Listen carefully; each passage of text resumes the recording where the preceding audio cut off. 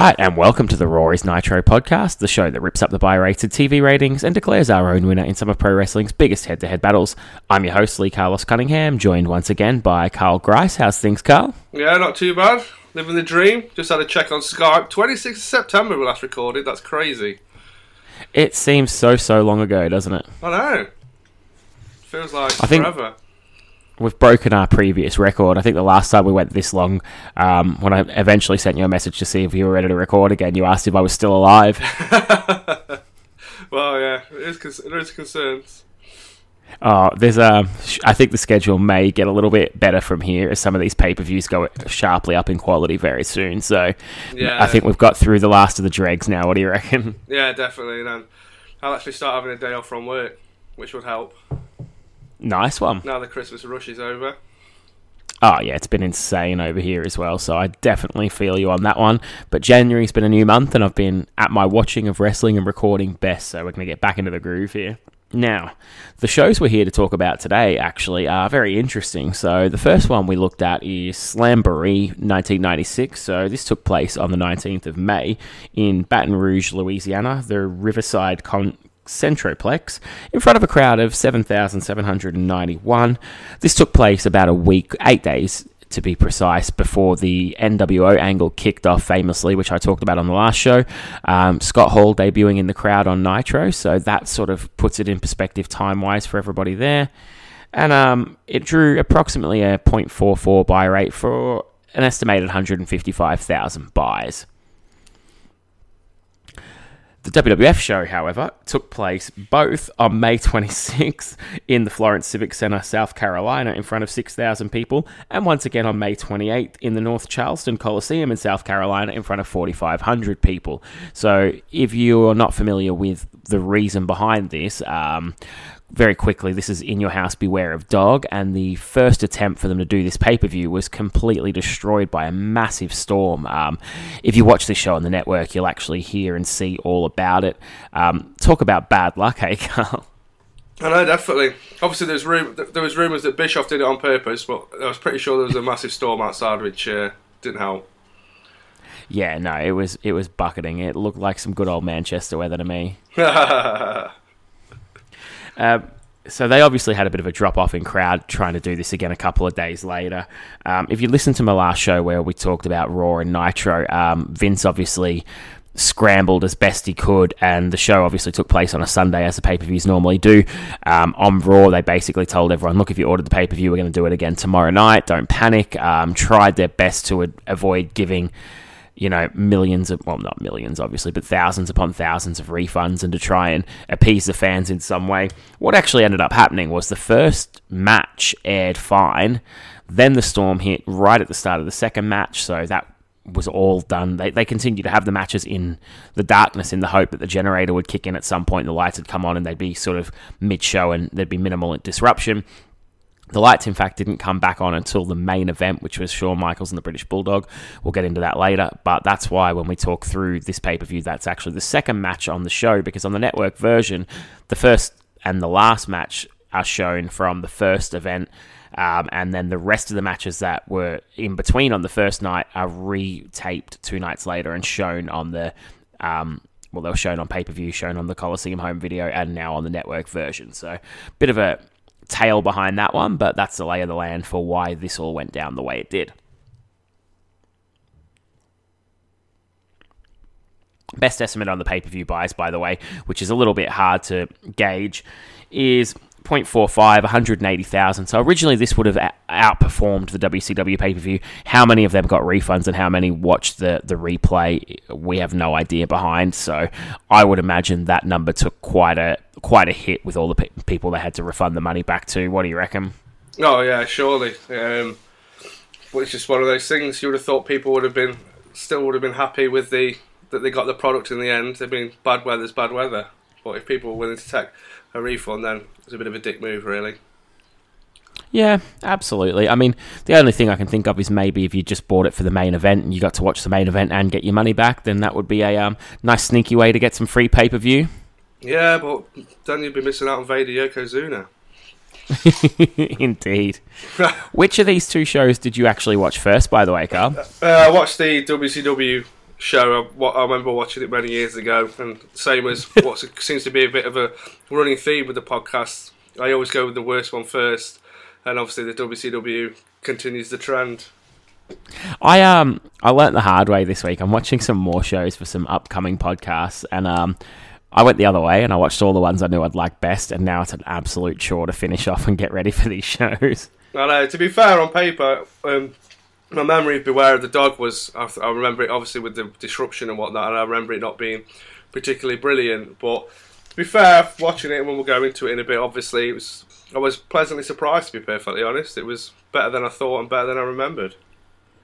These early in your house shows being the 2 hour mark are really, really watchable. I'm not looking forward to when everything goes up to 3 hours, to be honest. Thankfully, it happens at a really good time in WWF wrestling, but they're very manageable at the moment, I'll say that.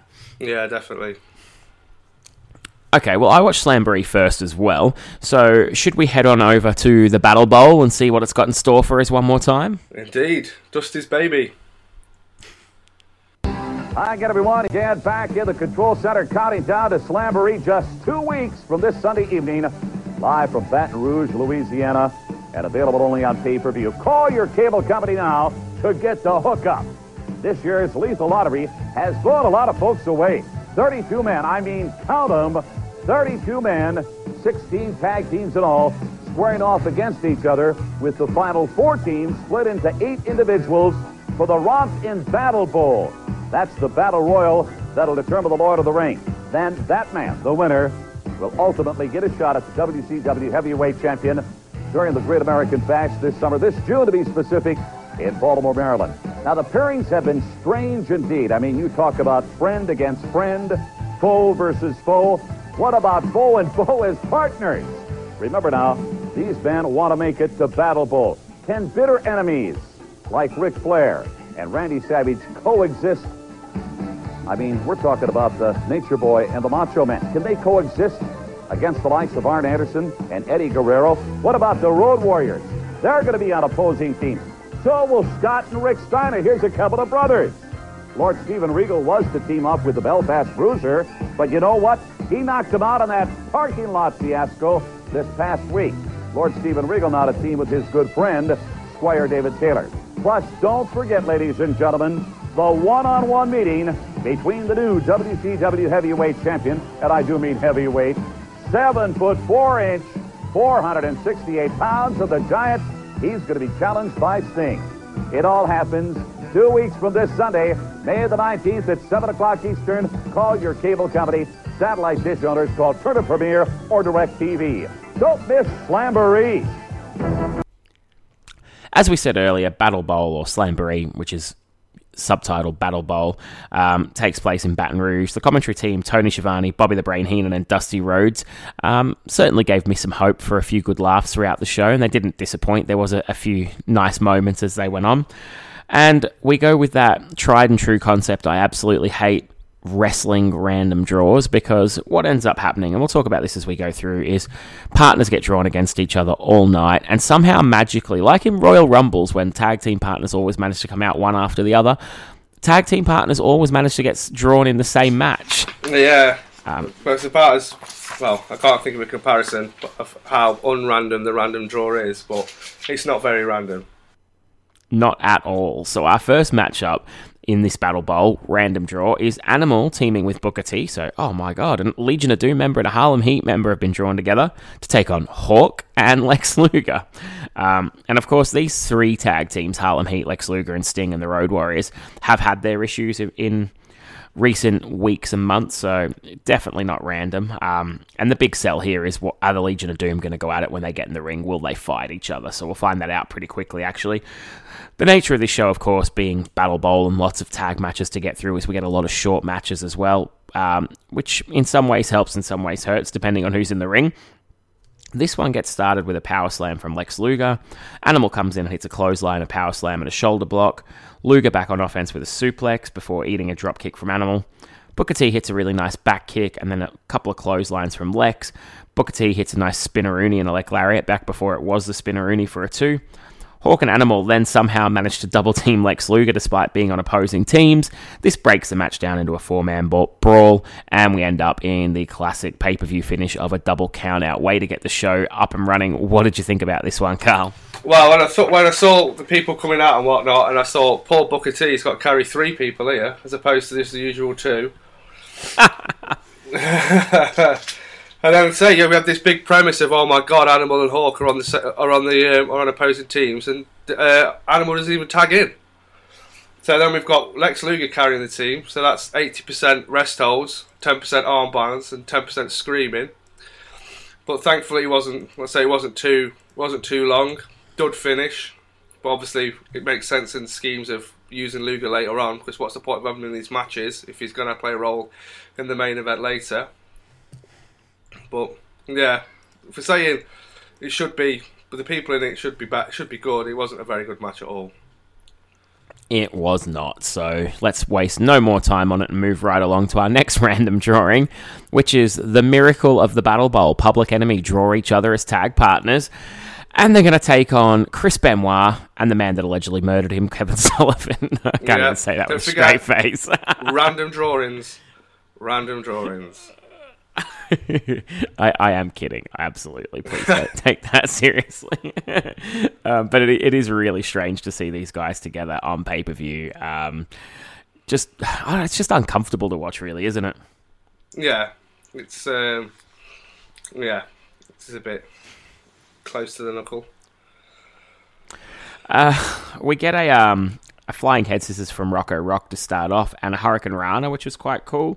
Dusty Rhodes says, "Have you ever stomped a rock and tripped yourself?" And I have absolutely no idea what the fuck that's supposed to mean. Neither does. I don't think Dusty does either.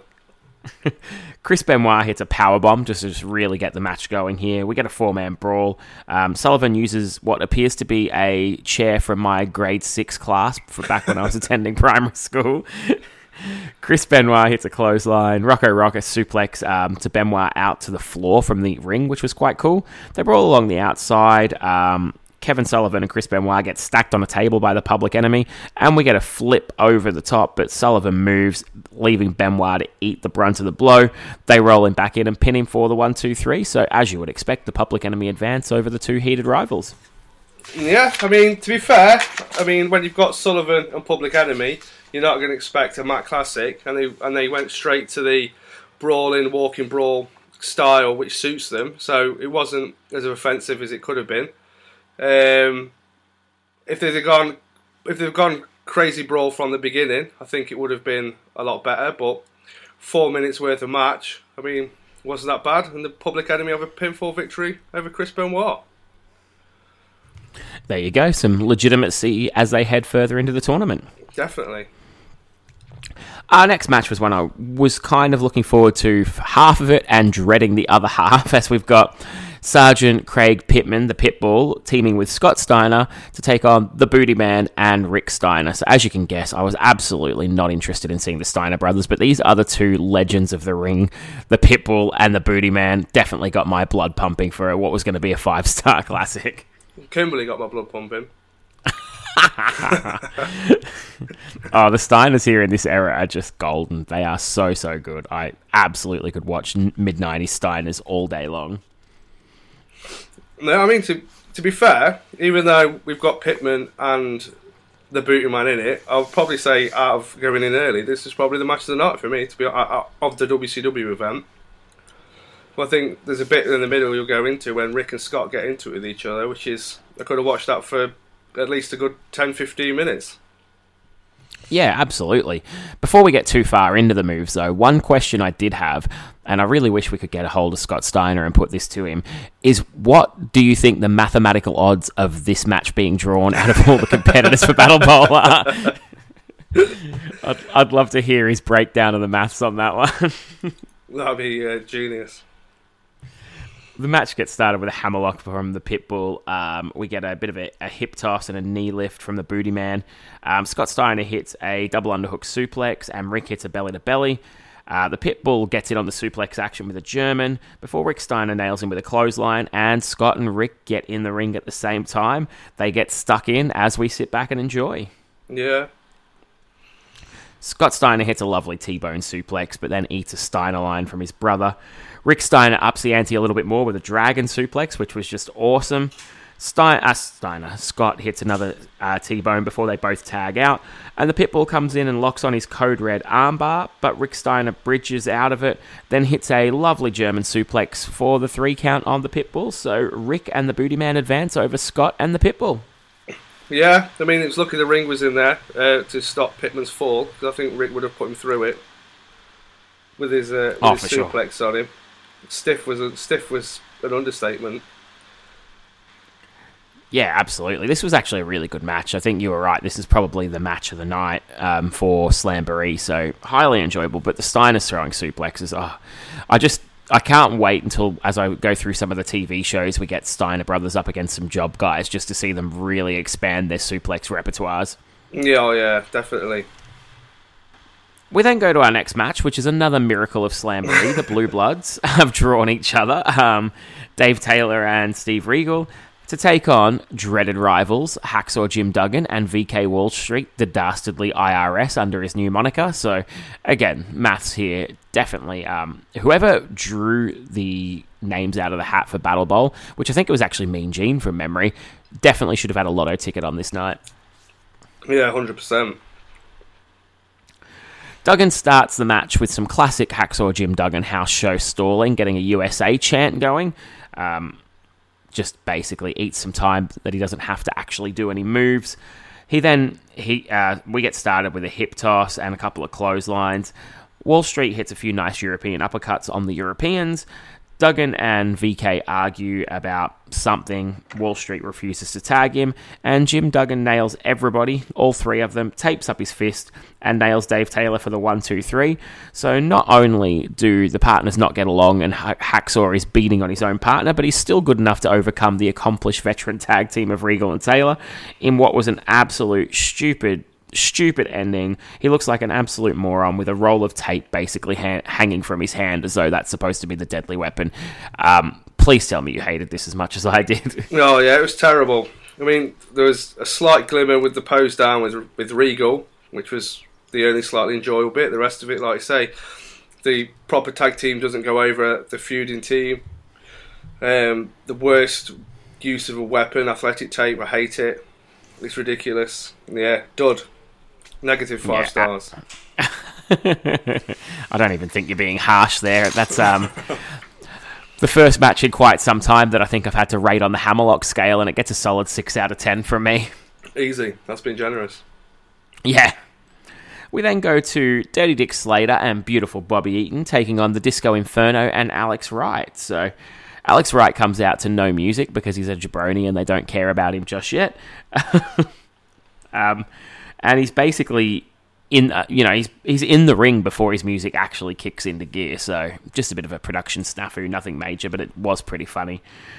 Disco Inferno's music, on the other hand, is comedy gold, and I will always love when that theme hits. Oh, definitely. It's a banger.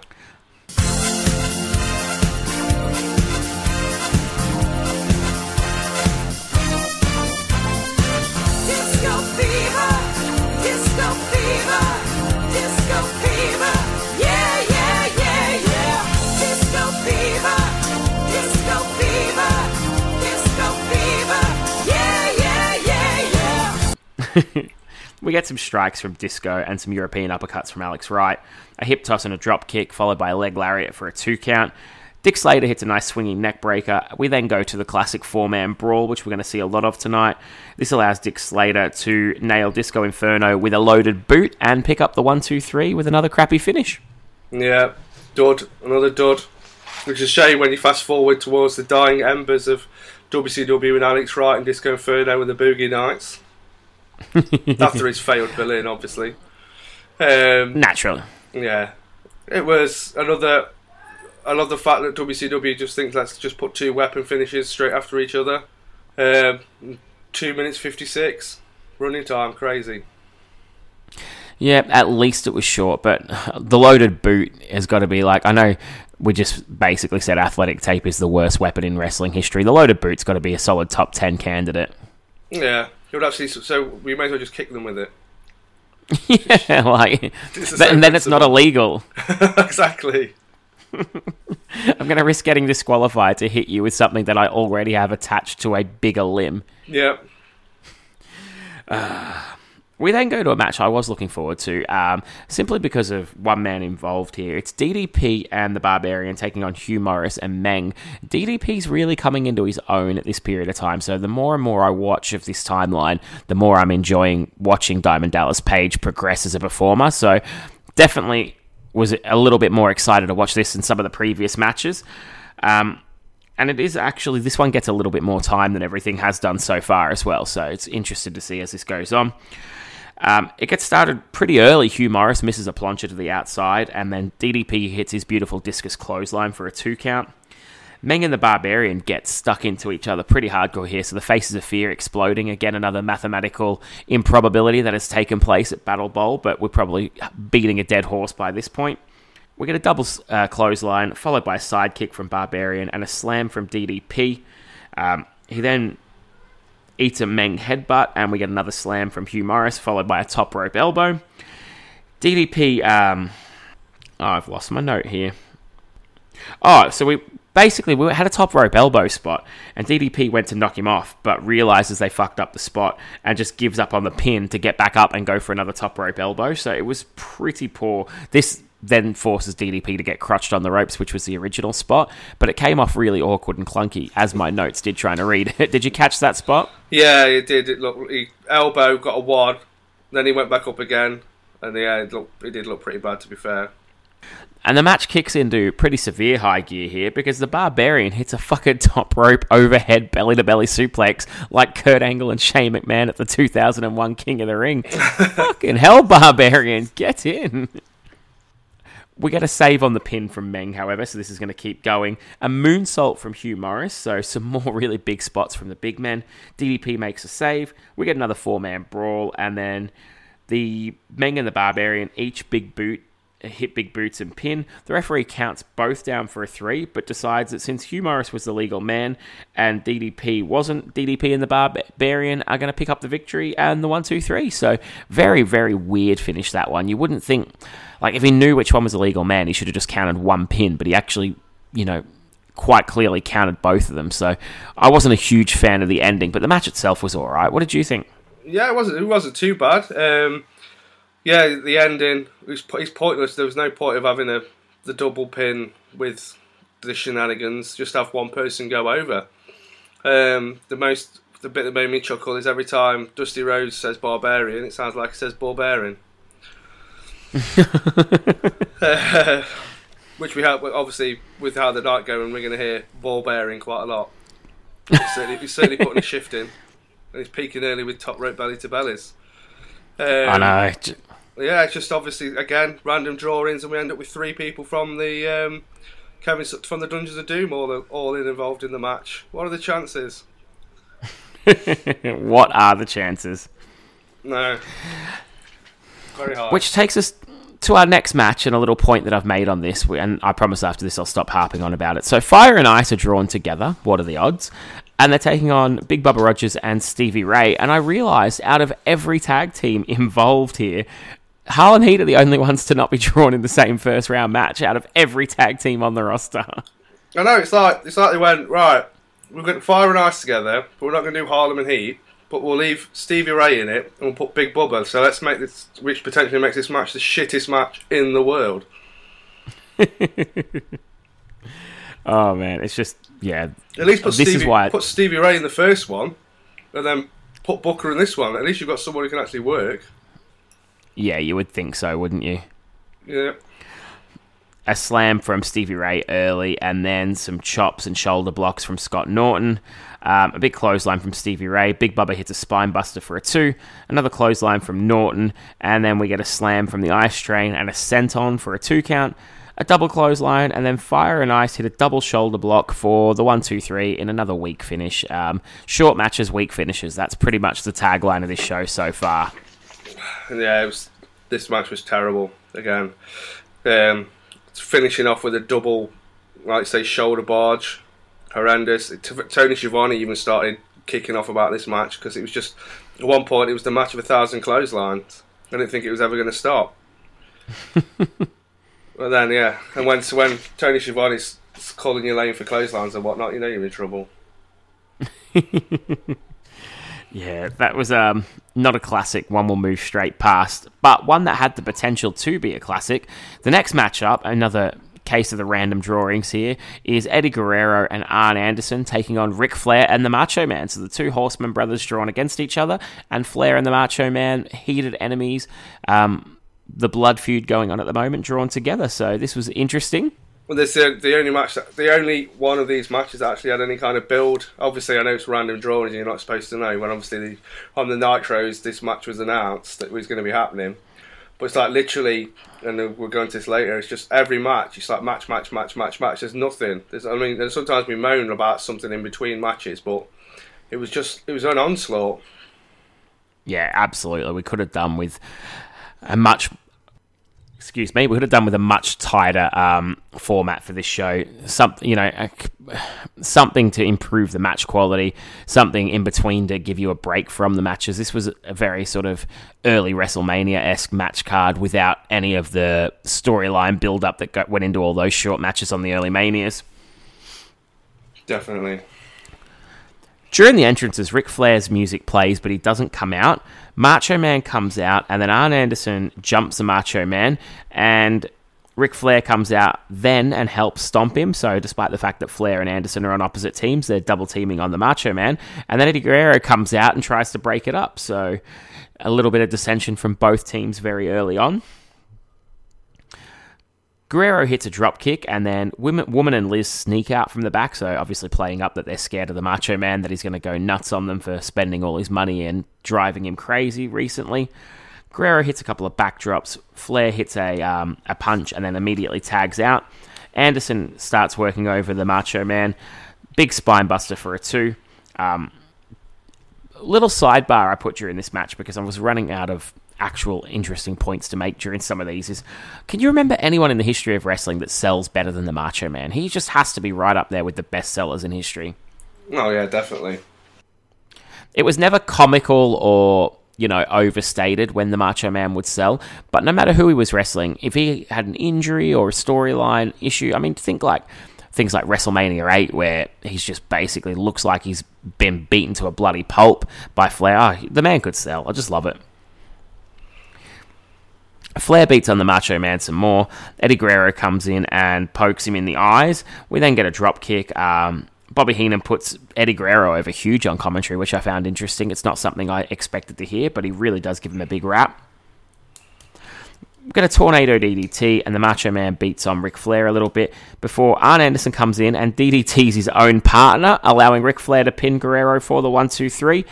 It was a bit of a clusterfuck. It was mostly done to advance the storyline. And then after the match, Liz gets in and slaps the Macho Man. So it wasn't the best match in the world, but there was some interesting action, some interesting story, and it definitely advanced things going forward for a few different little storyline pieces here. What did you think? Yeah, it was a good 4 minutes, a bit nonsensical with everyone beating their own teammates up and whatnot. Don't really understand if they were doing it, why Eddie and Arn were the ones who had to lose. Surely it would have been made a bit more sense for them to be the ones to progress. Because obviously when we do the next match, you'll see that just it leads to nothing. Whereas you would have thought a logical person would have put, well, if we can get Arn and Eddie into that battle royal at the end, it gives a bit more credibility to the crowd, the people that are in it that they do have. But it progressed the storyline, which is what it was there to do. And we got Liz and the woman. Always a bonus. We then get a promo for the upcoming Great American Bash, which I'll splice a little bit in here. Obviously, this is going to be the big show where we have the Horsemen and the NFL guys colliding, so that's going to be an interesting one for us to look at next. Are you looking forward to that? Yeah, definitely. Family outing. Mom, Dad, the kids, and meat on the grill. This ain't no picnic. It's WCW's Great American Bash. Forget the Backyard Olympics. We've got our own. It's a WCW Father's Day you'll never forget. The Great American Bash. Live and only on pay-per-view. To order, call your cable operator now. We then get Gene with 3 girls from Hooters that he hits on live on air. So, really, this is Dirty Gene at his worst here. I love a bit of Dirty Gene. And we get a bye for the team that would have faced Luger and the Road Warriors and that whole group, in Gene's words. So he couldn't be bothered learning who was with who for the show. Oh, no. And we find out Fire and Ice get the bye, so that will come in handy for them later on, you would imagine. Really thought it'd come in handy, but then you also would have thought, again, why not give it to Flair and Savage, so they move into the Battle Royal and they can still progress their storyline there. No, we're going to give it to the shit tag team who no one actually likes. And we find out Dick Slater and Bobby Eaton will be taking on Jim Duggan and VK Wall Street, so that will be another classic, I'm certain of it. Oh, yeah. We then go to our first ever WCW Cruiserweight title defense on pay-per-view. When you think WCW Cruiserweight pay-per-view matches, you may think of several classic names. The one that might not come instantly to mind is the man defending the title, the man challenging for the title here, Brad Armstrong, though in the early 90s he was a pretty prominent cruiserweight in WCW before it was a real division, challenging a man that you will remember fondly from many of the title defenses, and that's Dean Malenko.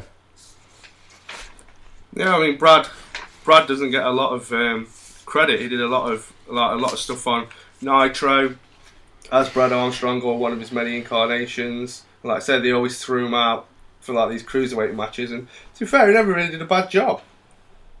No, Brad Armstrong was probably one of those guys that was just lacked a little bit of character and was excellent in the ring, which makes you wonder how the hell he was the brother of the Road Dogg, who was average in the ring and had an amazing character. Yeah. But it is what it is. Together they could have become the perfect world champion if they just merged into one person. Obviously they got separate Christmas presents. One got the microphone and one got the gym stuff. Yeah, it makes perfect sense. The match gets started with some good chain wrestling. We get a drop kick from Brad Armstrong before Malenko goes to work on the knee. Slams him and works on the knee some more. Hits a lovely shin breaker. Armstrong gets a near fall off a sunset flip. Bobby Heenan casually mentions that Nitro on the next episode will be going up to 90 minutes. So that's interesting there. Not something I was hoping would come this soon, but it is what it is. Brad Armstrong hits a power slam and a missile drop kick, locks on a Texas Cloverleaf, which is the stolen finisher of Dean Malenko, so I can only assume he pressed L2 and R1 at the same time there. Dean Malenko comes back with a top rope gutbuster for the 1-2-3 in what was, I'll turn things around here now, a fucking awesome finish. It was great. Yeah, it was very good, to be fair. I love the top rope gutbuster. I love a Texas Cloverleaf when Dean does it. We've got a stump puller at one point. You don't see that very often. Problem was, this match deserved more, but the crowd have had that much drivel, they didn't care. This really, I know it's hard with the tag team format, but this would have been perfect to open the show. Yeah, definitely. Obviously, that's a staple of going forward. How WCW normally do it. They usually start now with cruiserweights and that, and yeah, they should have done it. I mean, the cruiserweight division with this would probably nearly could have died before it even took off. We want for Rey Mysterio, imminent arrival. It made me laugh at the start. Tony talking about the cruiserweight title was a lengthy double elimination tournament, but it was actually just one match with Chris Benoit and Shinjiro Otani, which you could find out, but in that day and age. But yeah, good match, ruined because the crowd had gave up. From there, I know we're a week removed from the start of the NWO angle, but here and now we get an advert for Glacier. Oh, poor Glacier. I know, I love Mortal Kombat as well. It's such a great rip-off. I know. A lot of it, I mean, like saying, going back to Eddie Guerrero and him being bigged up and stuff, and you see all this stuff starting to build up, DDP, and it all just like, no, push straight to the back. It's a shame, really. Yeah, absolutely. Gene gets another chance to hit on some girls live on pay-per-view, and in doing so, they manage to draw out Public Enemy to take on Macho Man and Ric Flair, and DDP and the Barbarian to take on the Booty Man and Rick Steiner. So, again, some more big matches coming up along the way. Huge. We go to our next match, which is the one drawn earlier. Dick Slater and Bobby Eaton taking on Jim Duggan and VK Wall Street. Duggan and VK fight right at the start this time around. Dick Slater and Bobby Eaton come in and jump on them like idiots rather than just letting them beat each other up and take the win. Dick Slater hits a Russian leg sweep for a 2 count. Wall Street hits a backdrop and an abdominal stretch. Dick Slater breaks it up, and Duggan beats the faces out of the ring. Beats someone out of the ring. Hits a slam for a 2. Wall Street hits a slam, argues with Duggan some more, and Bobby Eaton rolls him up for a 1-2-3, and then Duggan chases VK Wall Street out of the ring. So Duggan, of course, doesn't eat the pin and manages to look strong chasing his partner to the back, despite the fact that everybody involved looks like a fucking idiot before that. You definitely. Not good. But at least it was short. Again. Could just probably have sent me that soundbite and I could just put that on about all these matches today and saved you half the work. Oh my god. Not good, but it was short. That's another tagline for Battle Bowl. Yeah. Mathematically improbable. Very unlikable. Many circles on the network. Yeah. I know. It's part of me likes it because I know I'm not going to have to watch a really long Jim Duggan match, but then part of me flicks through and sees that I'm going to see him multiple times and I'm not sure what's worse. Yeah, true. We go to our next match, which is Public Enemy taking on Flair and Macho. Macho doesn't come out this time, and Ric Flair comes out with the girls handing out Macho Man's cash. He then runs out and he's followed by approximately 118 security guards. They basically toss him out, won't let him come into the ring. Flair doesn't get in, and Public Enemy win by count-out. So, despite the fact that they never got in the ring and no bell started the match, the referee sees fit to count them out, and Macho Man and Ric Flair, as you said earlier, 2 biggest stars in the tournament, are eliminated early and not going to be in the Battle Royal. No. Ridiculous. Yep. This one wasn't good. It wasn't short because it didn't actually get started, and it was a waste of everybody's time. Definitely. DDP and the Barbarian take on the Booty Man and Rick Steiner. DDP starts chatting some shit to Kimberly, trying to get in her ear or give her a bit of stick. Obviously, the storyline not too long back was she left DDP to be with the Booty Man because he is such a desirable, amazing specimen of a human being, and women simply can't keep their hands off him. So, definitely, he's looking good now. Have you seen pictures of Beefcake recently? Yeah, he's looking pretty swole. Yeah, it's good to see he finally grew into that head. Yeah, I was going to say, I did want to mention the head. His head is particularly giant. We get a big backdrop by Rick Steiner to start with. Barbarian hits a big boot and Steiner hits a back suplex, followed by a second rope belly to belly, so not quite Barbarian level, but he's upping his game a little bit here. Clothesline for a 2 count, followed by a powerbomb from the Barbarian. We get a double team on Steiner. The Booty Man hits a high knee, but DDP makes a save. Booty Man goes for a roll-up. DDP hits an elbow, and Barbarian reverses it for a 3 in a very, very Survivor Series style finish. This one, the elbow drop enough to get the 1-2-3. So another weak finish. It wasn't good. At least it was short. Yeah.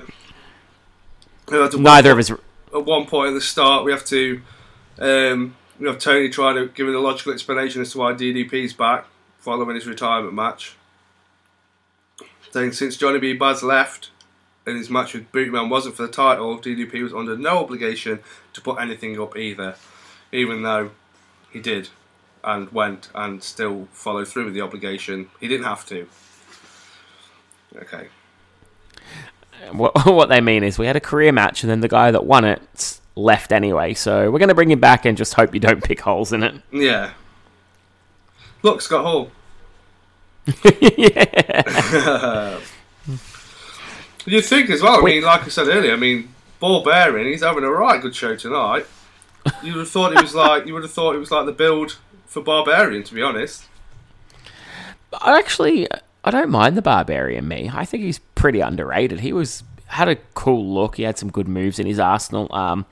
He doesn't get the love later on that Haku or Meng gets now, and I don't know why. I always liked the Barbarian. I thought they made a really good team, to be honest. Yeah, he was the better head shrinker.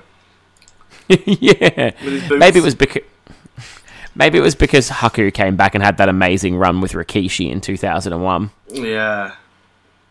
It really went somewhere, that one. God, definitely. Oh dear. If I close my eyes, I can see Haku coming out in the Royal Rumble. I'm being confused. Yeah. He was the, I believe he was the WCW Hardcore Champion when he came out for that too. Yeah, he was. There you go. We go to our next title match, the second of 3, and it's it is Conan Liger. Jushin Thunder Liger. I'm having a nightmare with my notes today. We go to our second title match. It's Jushin Thunder Liger taking on Conan for his United States title, and Jushin Thunder Liger, being Japanese, comes out with Sonny Ono. Got to get that payday, Sonny. Oh yeah, at least it's not on par with the old World Cup of Wrestling Starcade, where he managed every Japanese guy. Yeah, remember that. Why even go to the back? Yeah, just stay out front. Absolutely.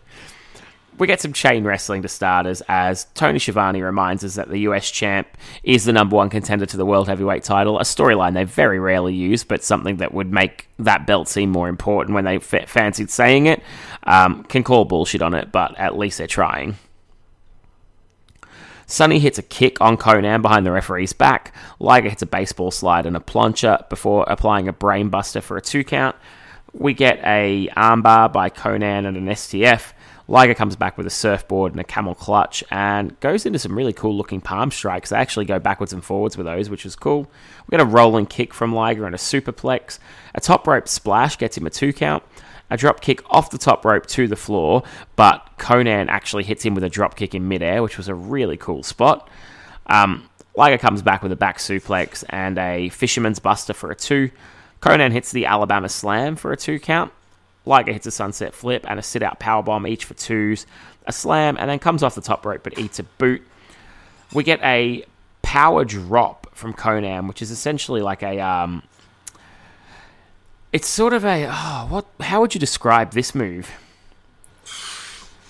I can't really, to be honest. It's good for a Conan move. Yeah, it was alright. It was a...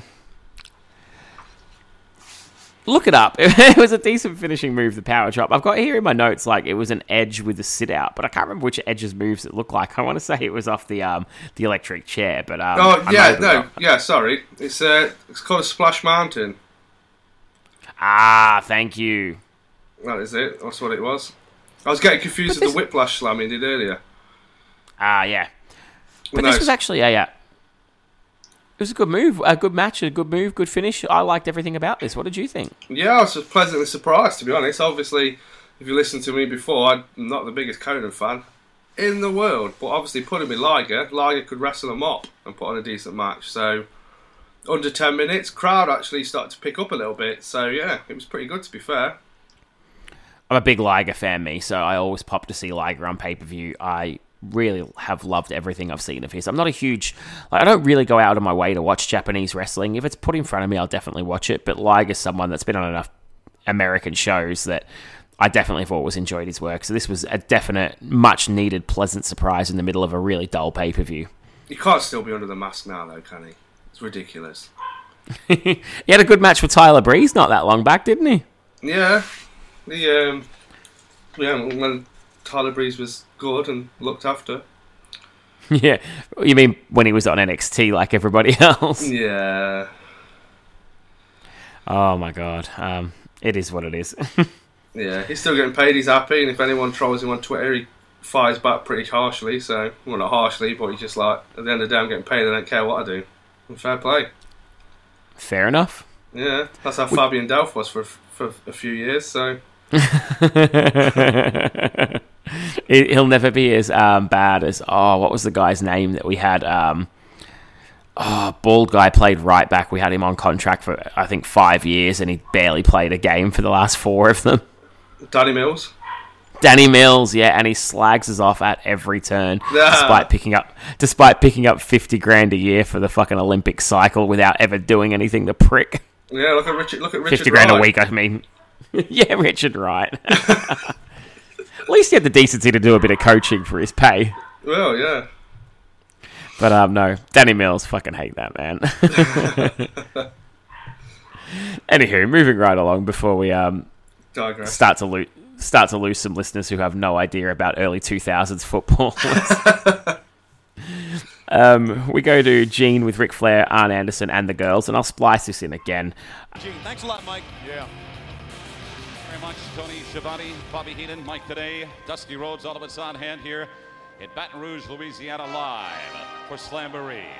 Please welcome, along with woman, with Miss Elizabeth, the 13-time WCW Heavyweight Champion of the World, the Nature Boy, Ric Flair. He is accompanied tonight by the Enforcer, Arn Anderson. They are synonymous when it comes to action here at World Championship Wrestling. Ladies, my plate is full. I don't mind telling you, I've been with the Hooter Girls for a while. Woman, always a pleasure to see you. Elizabeth, Arn Anderson, Nature Boy Ric Flair. You have caused so much havoc, I don't even know where to start. Well, let me, in a humble moment, give you a capsule synopsis of what has happened tonight. The Nut, and I'm talking about Randy Savage himself, has got himself locked up right now downtown and goes in tomorrow for medical evaluation. He's flew over the cuckoo's nest, he's gone. How about it? I don't know if this crowd is going to agree with that assessment.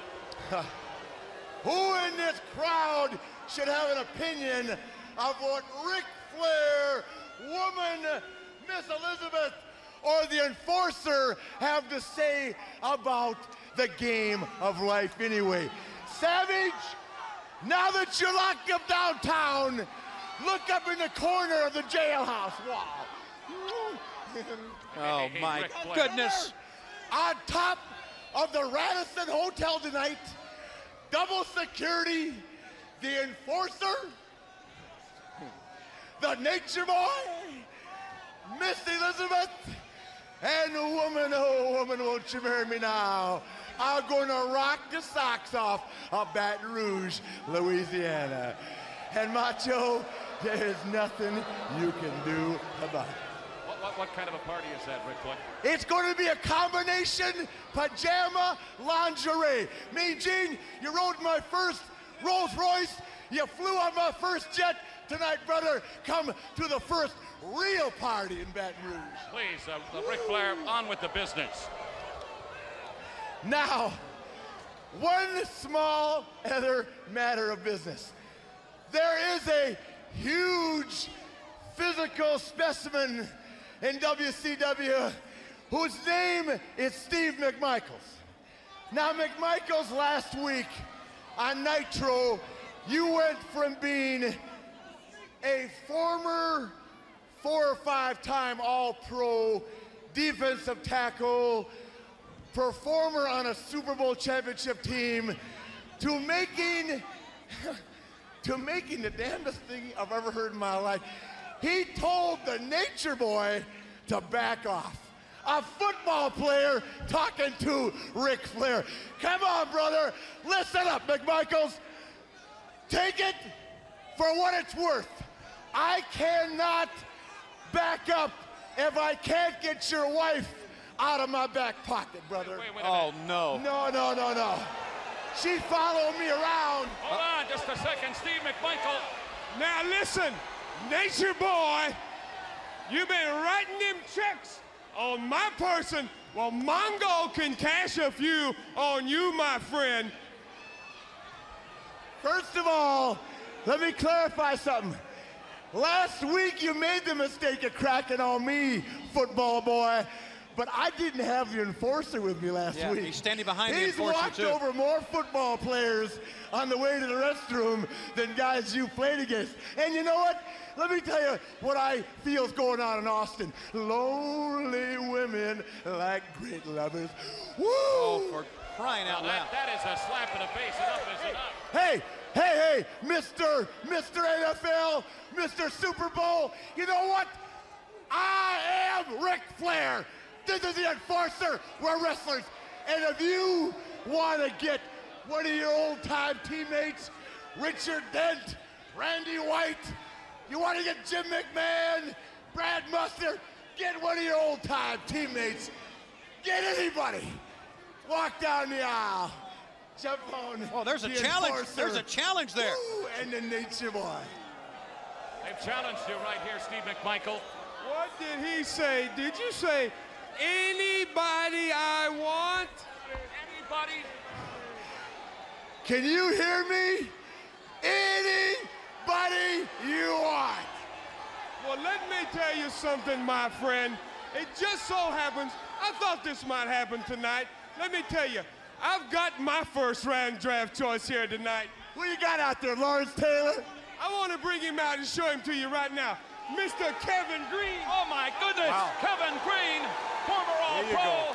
He was in the Super Bowl last year. I said retired players. You never said retired. You're not one of... Let's go. Right now. Oh, Kevin Green of the Carolina Panthers. What the hell is going on? You want some of me? Yeah, they want to get going.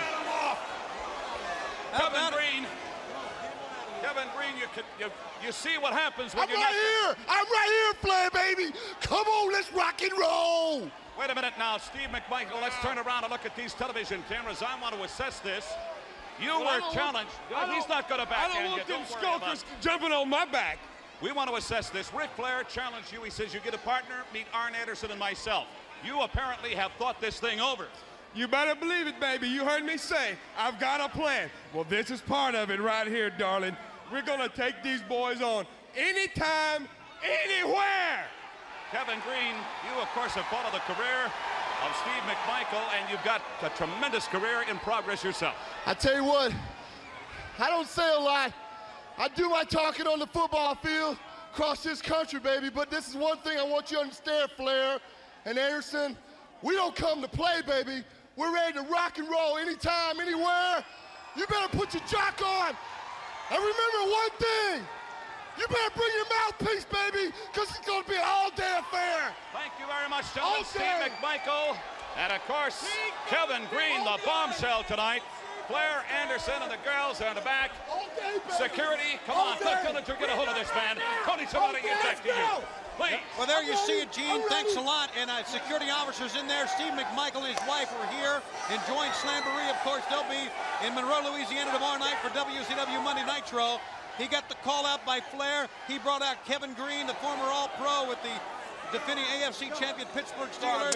Of course, picked up by the Carolina Panthers during the offseason as a free agent. And I tell you, what an event that's going to be if signed. Yeah, and They cut a good promo on the Macho Man, but that's not really the highlight of this. They basically then start talking trash about Mongo, which brings Mongo out, and then he brings out his partner after they challenge him, and that is current Super Bowl champion Kevin Green. Ric Flair and Arn Anderson get the hell out of there, and then security comes in and stops it escalating, but the challenge has been set for the next pay-per-view, and I'm really looking forward to that match, actually. I don't think it's going to be a classic by any stretch, but two big names from the NFL taking on two of the Horsemen. I'm very excited to see how that pans out. Yeah, it could be interesting. I mean, they put him in. You couldn't have two better opponents in Ric Flair and Arn Anderson to carry it. To be perfectly honest, so can't be that bad. No, I think it's going to be good. I'm looking forward to 6 months' time when we get online and review it. Yeah, I thought the Kevin Green bit was horrendous. Just get shot and tell him to rock and roll over and over and over again. Oh, yeah, he's not a good promo by any stretch, nor is Mongo for that matter, but they add such legitimacy and come across as so credible that I think the crowd doesn't really give a shit, to be honest. Yeah. We then go to the culmination of many, many short, crappy matches, and that's the Battle Bowl 8-man Battle Royal. Fuck, that's a real sentence to try and get out.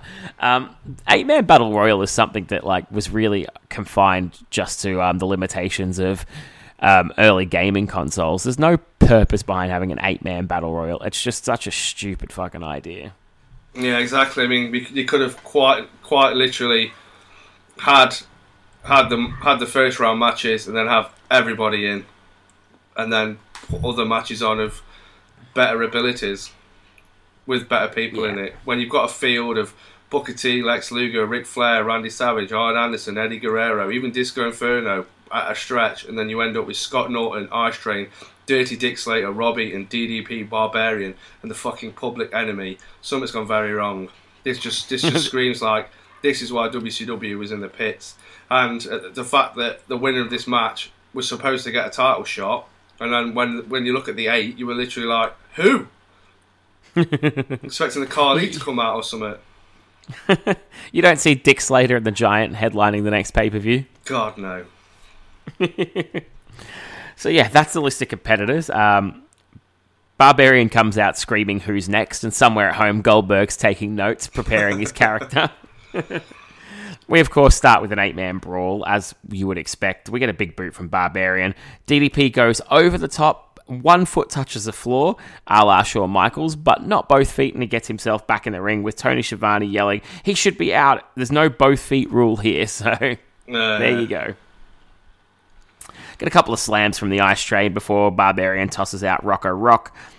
Dick Slater dumps out Bobby Eaton. Bobby Eaton nails Colonel Robert Parker on the outside, which brings Slater out to brawl, and apparently he's eliminated by that. I'm not really sure what the rule that was there, but the referees tell him to bugger off. DDP dumps Scott Norton out. Ice Train hits power slams to everybody left before DDP hits a diamond cutter on Barbarian and the Ice Train, and then Johnny Grunge. He pins Grunge for a 3 count, then pins the Ice Train, but Barbarian's had too long to recover and gets up at 2. They definitely leveled up the diamond cutter there. He laid out all 3 opponents and picked up 2 pins plus a 2 count on them, one after the other. So that was a big moment for the diamond cutter, I felt. Yeah, but these are pinfalls in a battle royal, everybody. It's never announced that pinfalls could happen. It was over the top, but no. Just pinfalls magically appeared out of nowhere. Barbarian comes back with a clothesline for a 2. Obviously, Barbarian and DDP are the final 2. The tag partners lasting till the end. What are the odds? Barbarian gets a roll-up for a 2 and then hits a fucking tombstone for a 2 count. I know. I thought it was like my note says that was like Owen's tombstone. He nearly dropped on his neck. He did. We had a sleeper from the Barbarian, but DDP hits him with a low blow. Barbarian hits a powerbomb for a 2, but misses a top rope headbutt and eats a diamond cutter for the 1, 2, 3. So DDP is your new number 1 contender to the World Heavyweight Championship. Don't hold your breath for the match because they completely render all this useless the next night on Nitro, as I've already discussed a couple of shows back. But DDP at least gets he moves up the card a little bit, so I guess there's one positive to come out of this whole debacle. What did you think about the match, and do you think the tournament itself had any chance of being good? Not really. I mean, it could have been good if done differently. And again, we can play fantasy booker till the cows come home. But then again, if you did a fantasy booking podcast, it'd probably be 400 hours long.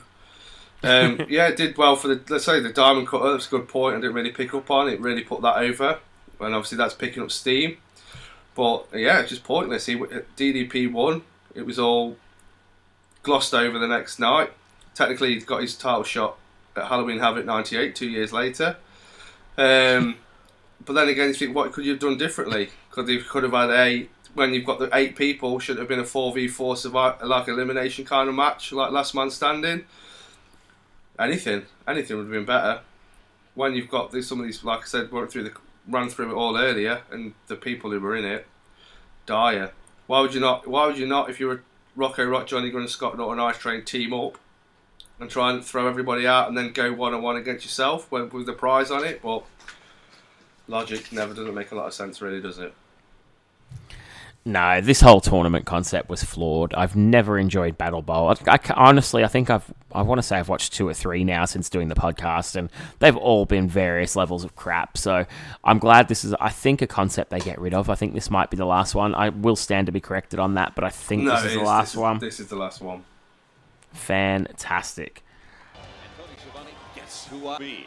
The 7-foot, 4-inch, 472-pound WCW heavyweight champion of the world, the Giant. I'm going to talk to him in a moment. Tonight he's going to be defending here at Slamboree against Sting But before we get to that, Jimmy Hart, you are really nervous. You're going to be handcuffed outside of the ring to the total package Lex Luger. Please, Lex, listen to me. It's not too late. We don't have to be handcuffed together, baby. Oh, you've dribbled all over the floor. You made a fool of yourself. Now, Giant, let's talk about Sting. Here's a man that has been to the top of the mountain before on 5 occasions.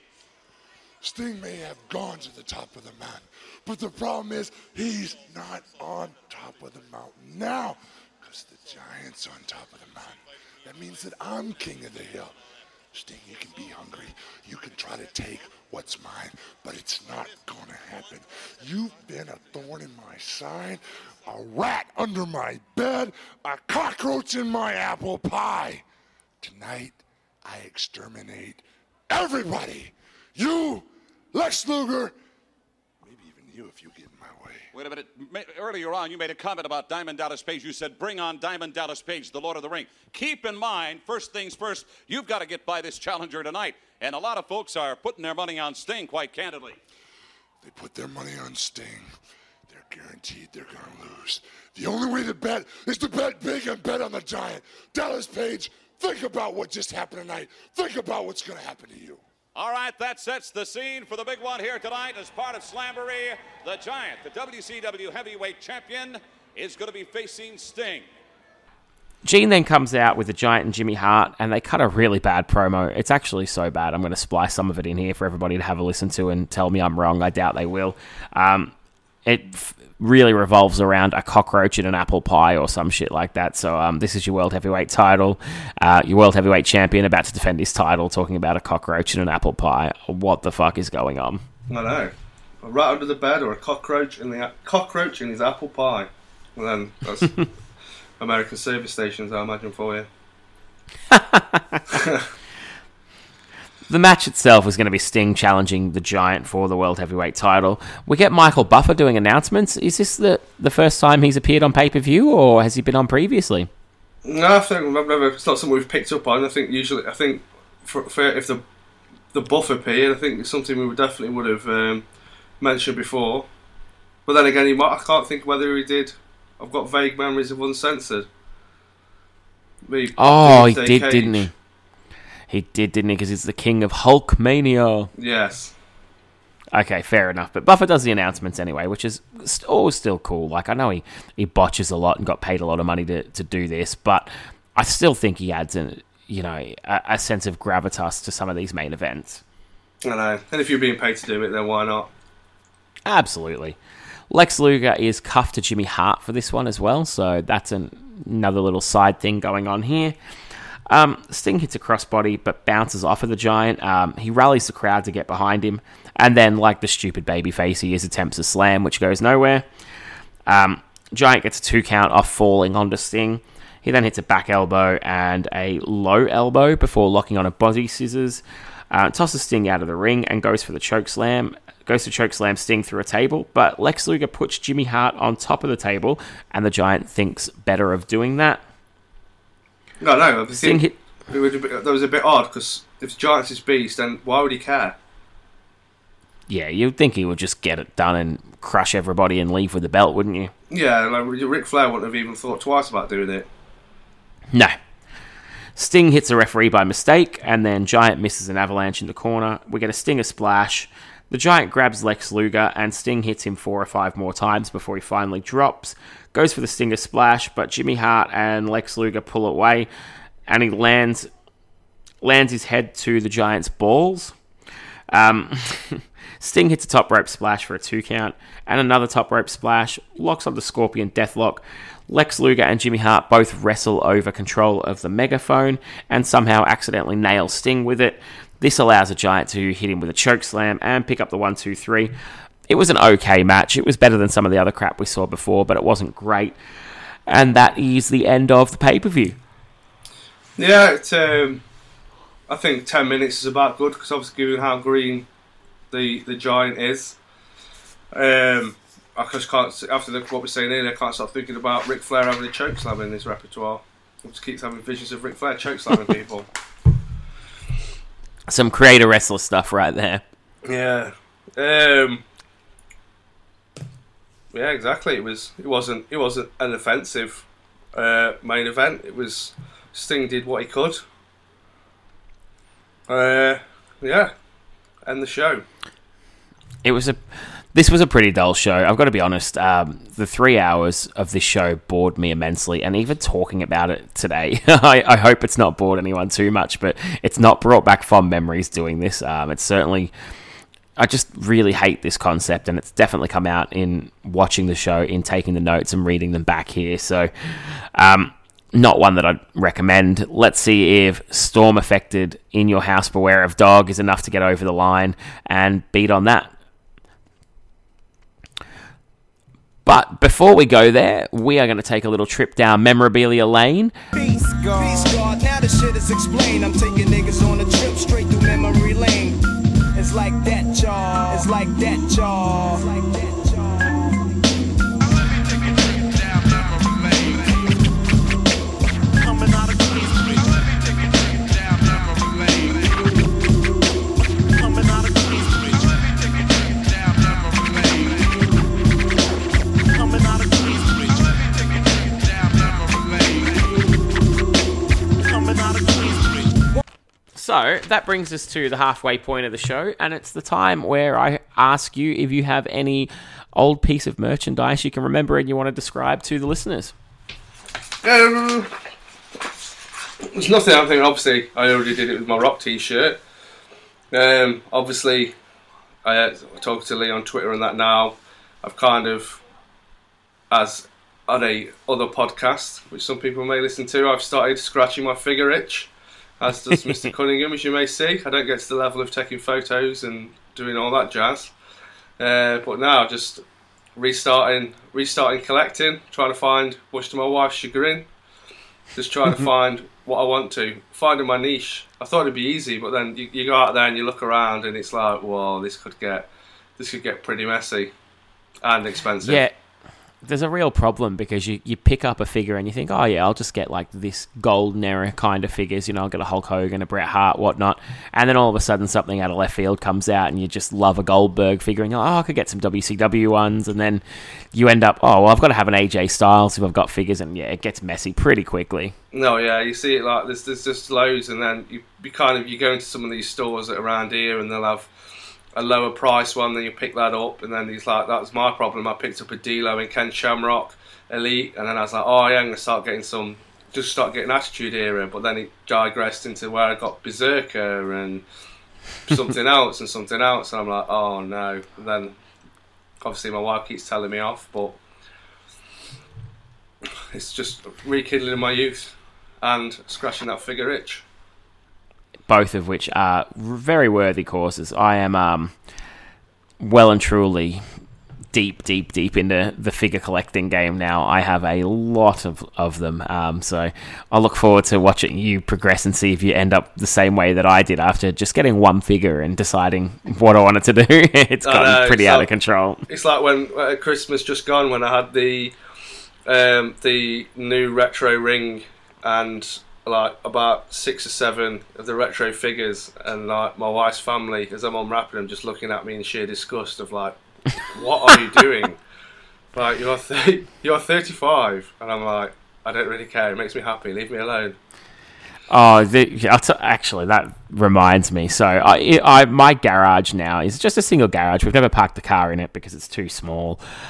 It's basically my toy room. So I've got belts hanging on the wall, football memorabilia, all my autographs from different various things, and 5 of these cabinets with figures in them now.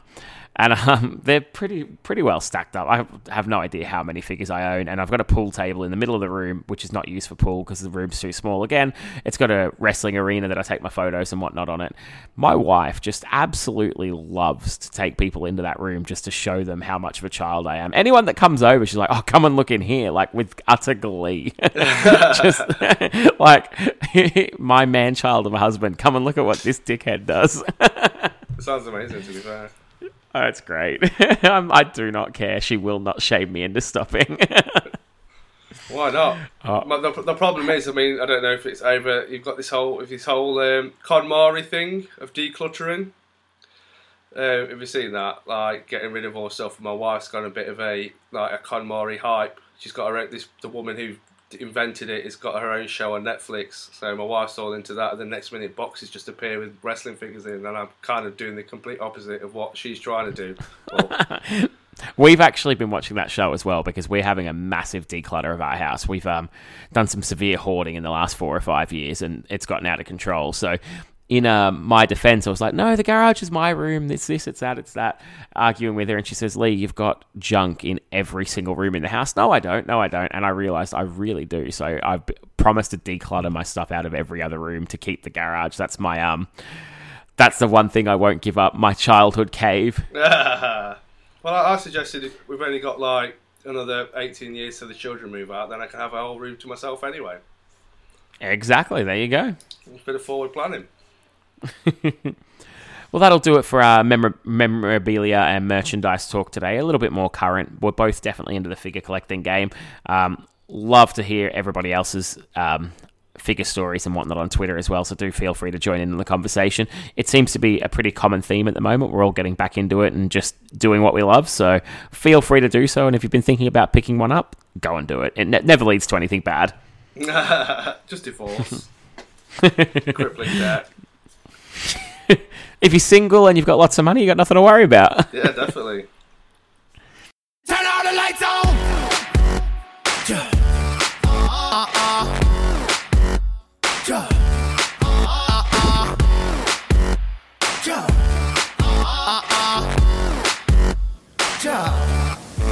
Take off the shoes.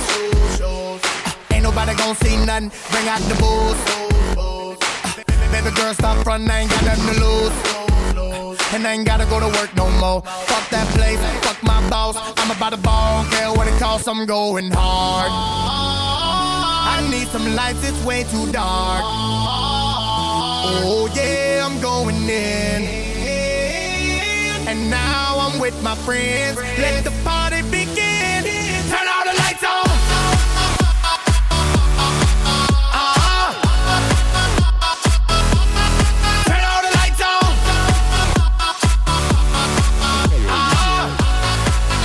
Put your hands up if you're going hard.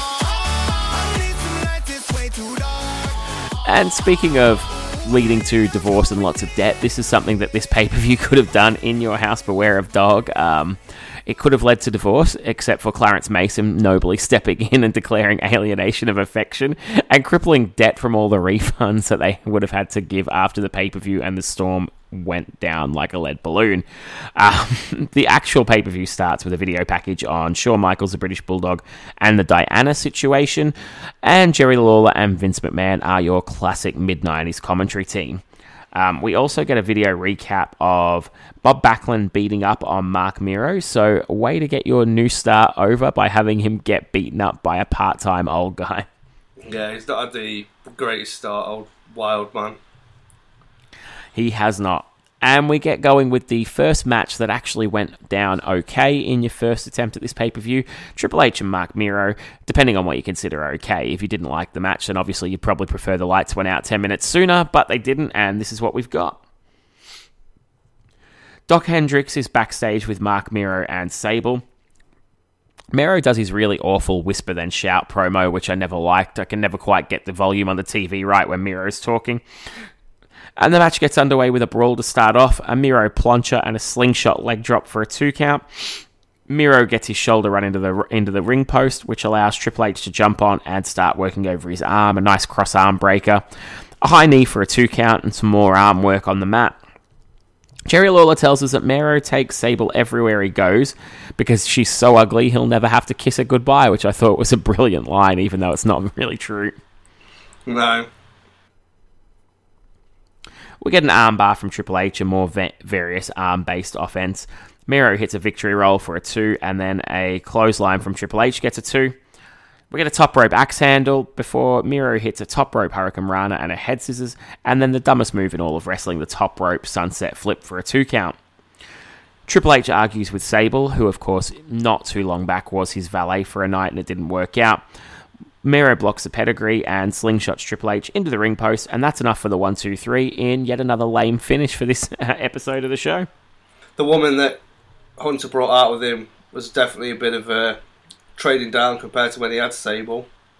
Again, another finish. I mean, going back to Royal Rumble with Drosy, Triple H, and it is akin to the time, always seems to have the match won, then does something stupid and loses. This case, had it won, then started arguing with Sable. He's not a very cerebral assassin just yet, is he? No, not quite.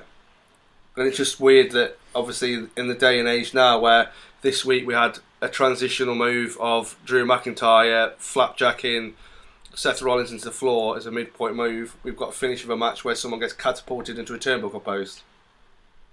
How wrestling has grown. Absolutely. Not the best match. A little bit too long, which is something we didn't say on Slamboree. This went the opposite way, and a little bit dull. Just too much arm-based offense for my liking. It never really went anywhere, and Miro's offense never really changed as a result, so there wasn't enough selling behind all the work that was done. After the match... I don't like this feud at all, to be honest. It's got DDP and Johnny B. Bad written all over it to me so far. It's one of those ones that just won't go away. Yeah, definitely. Then again, apparently my taste is not quite up to scratch because I think Steve Austin and Savio Vega's a feud that I do not want to see again, that I couldn't stand it the first time around. Vince McMahon tells us that the Smoking Guns won the belts back on the free-for-all from the Godwins, so interesting to see whether or not Sunny jumps back in with the Guns. I'm assuming she will do. And then we get Mr. Perfect with Jim Cornette and the British Bulldog and their entourage. I'll splice this in here, but basically the gist of this promo is Owen Hart has secured himself a manager's license and will be ringside with the Bulldog for his title match. Got to let me in on this. Got to know. I'm dying to know. Oh, let me tell you something, Mr. Perfect. There's all kind of bombshells going to be dropped tonight. If I told you what the big bombshell is, then it wouldn't be a surprise anymore, and Shawn Michaels would have a chance to prepare, and there ain't no way I'm going to let that happen because, Shawn Michaels, you've made your bed. You tried to get Diana in it, but now you're going to have to sleep in it by yourself. But I will let you in on one little surprise. You're a journalist. Here's a scoop, Mr. Perfect. I'd only give this to you. You see, I'm real busy tonight. Of course, Yokozuna taking on Vader. Got a lot of things going on with Camp Cornette. I want this man to have the undivided attention of a great manager. South Carolina has a very strict athletic commission. I went to them, and I procured for the King of Hearts, Owen Hart, the Slammy Award-winning Owen Hart, a legitimate and official South Carolina manager's license. And tonight, Owen Hart will accompany the British Bulldog to the ring as his official manager of record for tonight only. And he's going to make sure that the Bulldog has all the game plan in his head and goes on to victory. And then, when the other bombshell is dropped, Shawn Michaels is going to have no recourse but to be broke, busted, and disgusted and leave this building tonight beltless, prideless, and friendless. We'll leave it to you, Jim Cornette. I know the big bombshell's going to happen. What's going on here, Camp Cornette, Shawn Michaels? Watch out. Back to you, Vince. The title switch was down to Sunny Shenanigans. Happened to watch it. She kisses Billy Gunn, which distracts Phineas, and then Bart rolls him up, I believe. I can't remember what the finish did. But yeah, and then Sunny jobs off with the Smoking Guns. As she did at the time. I actually really enjoyed the whole Sunny managing whoever was the tag champion storyline back then, so I'm not too upset watching this play out. I kind of just wish it was on the show so we could see it. Yeah, true. But then again, you can only have so many Godwins. It feels like I see them all the time. The Bulldog comes out in the dark, and Vince chats to us about the problems the show's having with the storm. And as we know, it takes a long, long time for those lights to come back on. But they have come back on in time for this match. So obviously, as I said earlier, this is the main event. So all the other matches took place in between the one we just described and the one we're about to describe. So that's why this main event is taking place second on the card. It actually took place last, but it took place last on the first night. Doc Hendricks is with Shawn Michaels and Jose Lothario. He drops two classic Shawn Michaels lines. Twice he tells us, "I got news for you," and one classic, "I don't think so." So Shawn Michaels' early 90s promo repertoire hasn't left him yet. And we're told by Vince that we'll get a Tuesday night encore with all the matches we were meant to see, so he's scrambling before this show's even gone off the air. Ever the businessman, Vince McMahon, coming up with a plan on the spot. Yeah, if you listen to was it Dr. Tom's Pritchard about this, he was saying how cool and collective Vince was, even that while it was still in darkness, which very uncharacteristic. Yeah, you'd think he'd be going off his nut, but apparently not. He kept it together, so well done, Vince. Yeah, you'd have thought he'd got all the jobbers out to hold torches or whatever. Clarence Mason gets on the microphone and he tells us that Shawn Michaels is being served for attempted alienation of marriage. So I don't really think this is a law, but Clarence Mason is a lawyer and I'm not, so I will bow to his superior knowledge. No, it was a good. I thought it was a good little distraction, to be honest, for the start. Yeah. To get the Bulldog beat down straight in. Shawn Michaels tears it up, and then, as you said, the Bulldog starts beating him down. We get some arm drags from Michaels, who goes for Sweet Chin Music early, but the Bulldog powders to the outside. This allows Shawn to hit him with the plancha and work a headlock for a while. The Bulldog comes back with a bear hug. We get an enziguri from Shawn Michaels, who I found that a little bit callous, considering it nearly ended his career. He's just added that casually into his move repertoire now. Yep. Get a hip toss and a short arm scissors before the Bulldog comes back with a back drop and a cross back breaker. A Samoan drop, and then locks in a chin lock. We've been in the dark all night, and please don't put them to sleep with rest holds here, guys. We need some excitement to wake this crowd up. Yeah, so Shawn starts kicking off. Have we got that? This is where he starts moaning to Earl, not selling the chin lock. He wants this match to finish. Prima Donna Michaels. I actually didn't pick up on it quite as heavily as you did. I could tell he was agitated, but I wasn't really sure what was going on, so I'm glad you put that in there. Michaels gets tossed to the outside, and then we get a slingshot clothesline, a head clash, and then a big forearm from Michaels and a kip up. A top rope axe handle gets him a 2 before the referee is bumped, and we get the top rope elbow. Owen Hart comes in, but eats Sweet Chin Music, and then a new ref comes in and counts the 3 on a German suplex, but raises the British Bulldog's arm, saying Michaels' shoulders were on the mat and the Bulldogs weren't, and he is the new champion, and we get that classic shot of Diana holding the belt. Surely Shawn would let her hold it when he was boning her. That wasn't the only thing she held. Yeah, Jose, give her that belt. Oh my god, the first referee comes back in and raises Shawn Michaels' arms and says, no, it's his. Diana's holding the belt up for the thumbnail of the show and upside down, but she does look like a proper champion. Definitely worthy of carrying the belt. Gorilla Monsoon comes out and takes it off her, though, the spoil sport. Confers with the referees and says we've got a draw pending a rematch. No thanks, this was enough. It's funny how the Bulldog and Bret Hart have such amazing chemistry, but the Bulldog and Shawn Michaels don't put on that same level of excitement. So this was not as good as it should have been, considering the level of guys in there and Owen Hart being at ringside as well. And I don't know how much of that was to do with the issues going on, maybe disrupting the preparations, or just they don't have good chemistry, or Michaels as being a prima donna, but it wasn't what it could have been, and that's a disappointment because I like both these guys. Yeah, I think it was 75% Shawn being a dick, 25% circumstance. Just very odd to see a match finish on a draw. Imagine if this was actually, well, it was the end. If you'd have watched the rest of the event and this was the end, you'd be slightly annoyed, given the fact that in an Iron Man match not that long ago, it had finished in a draw and they had to carry on. So you would have thought it would have restarted the match rather than just finish it on nothing. Vince might have been cool, calm, and collected, but he obviously didn't think, hey, these guys have missed most of the show, sat here in the dark, been super patient, let's not give them a draw to finish on the only fucking match they're going to see for the rest of the night. Yeah, and then it did, obviously, when they thought Shawn won, the place went pretty mental, and then they put Bulldog's arm up, which then is instant heat suck out, and the crowd aren't going to care anything after that, even with them running from Gorilla Monsoon. Yeah, so just a bit. That was just gone. Obviously, this is weird. The weird time now of like Shawn's gone, Diesel's gone. No, not Shawn's gone. Shawn's around, Diesel's gone. There's no real challenges, so they're doing stuff like this with the Bulldog, and it's kind of very hit and miss. It's similar to what they did with Bret when he won the title. They're just throwing people and see what sticks. They're obviously trying to make. The key thing is trying to make Shawn look like a human being with the whole Diana thing and it being wrong, but. He's that much of a cock, it don't really work, to be honest.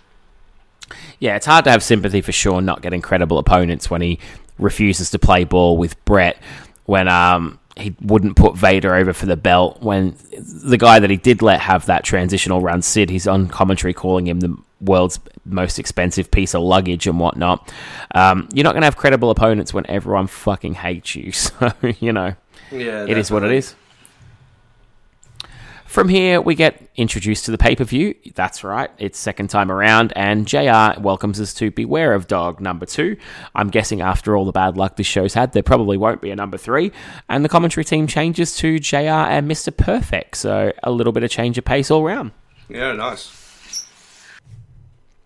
In between the two shows, there was one storyline advancement. Savio Vega and Steve Austin had obviously already had the strap match in the dark, and Savio had won, so he wasn't going to be DiBiase's chauffeur. On Raw, in between these two nights, DiBiase tells Savio he's so confident Austin will win this time that if he doesn't, DiBiase will leave the WWF. Yeah, nice. Then what will he do? Who knows? I have no idea where he will end up next. Austin ducks and weaves a little bit early on in this match before we get into a slugfest. We get a backdrop from Savio, and then he starts whipping Austin, whipping him in the face with a strap, which was a little bit brutal. A vertical suplex and a spin kick before Austin gets back in control and begins whipping Savio. They brawl out. There's lots of choking, lots of whipping. It's quite kinky, actually, if you think about it. Savio Vega hits a clothesline. I still don't know why people like this feud. As I said earlier, I just have always found it really dull. We get a superplex and then a spine buster. Austin jumps off the top rope to the floor but eats a rail in a high spot I didn't see coming from Steve Austin. He then hits a pile driver before Ted tells him to go for one more, and here the storyline kicks in where DiBiase is giving him bad advice. Savio Vega, of course, reverses it, and Austin locks on the $1 Million Dream. Savio Vega manages to touch 3 buckles while he's in it, and then Austin hits a hot shot, but Savio Vega touches the buckles whilst being hit with it. Savio Vega manages to touch it. We get a tug of war, and then Savio is thrown into the 4th buckle by Austin.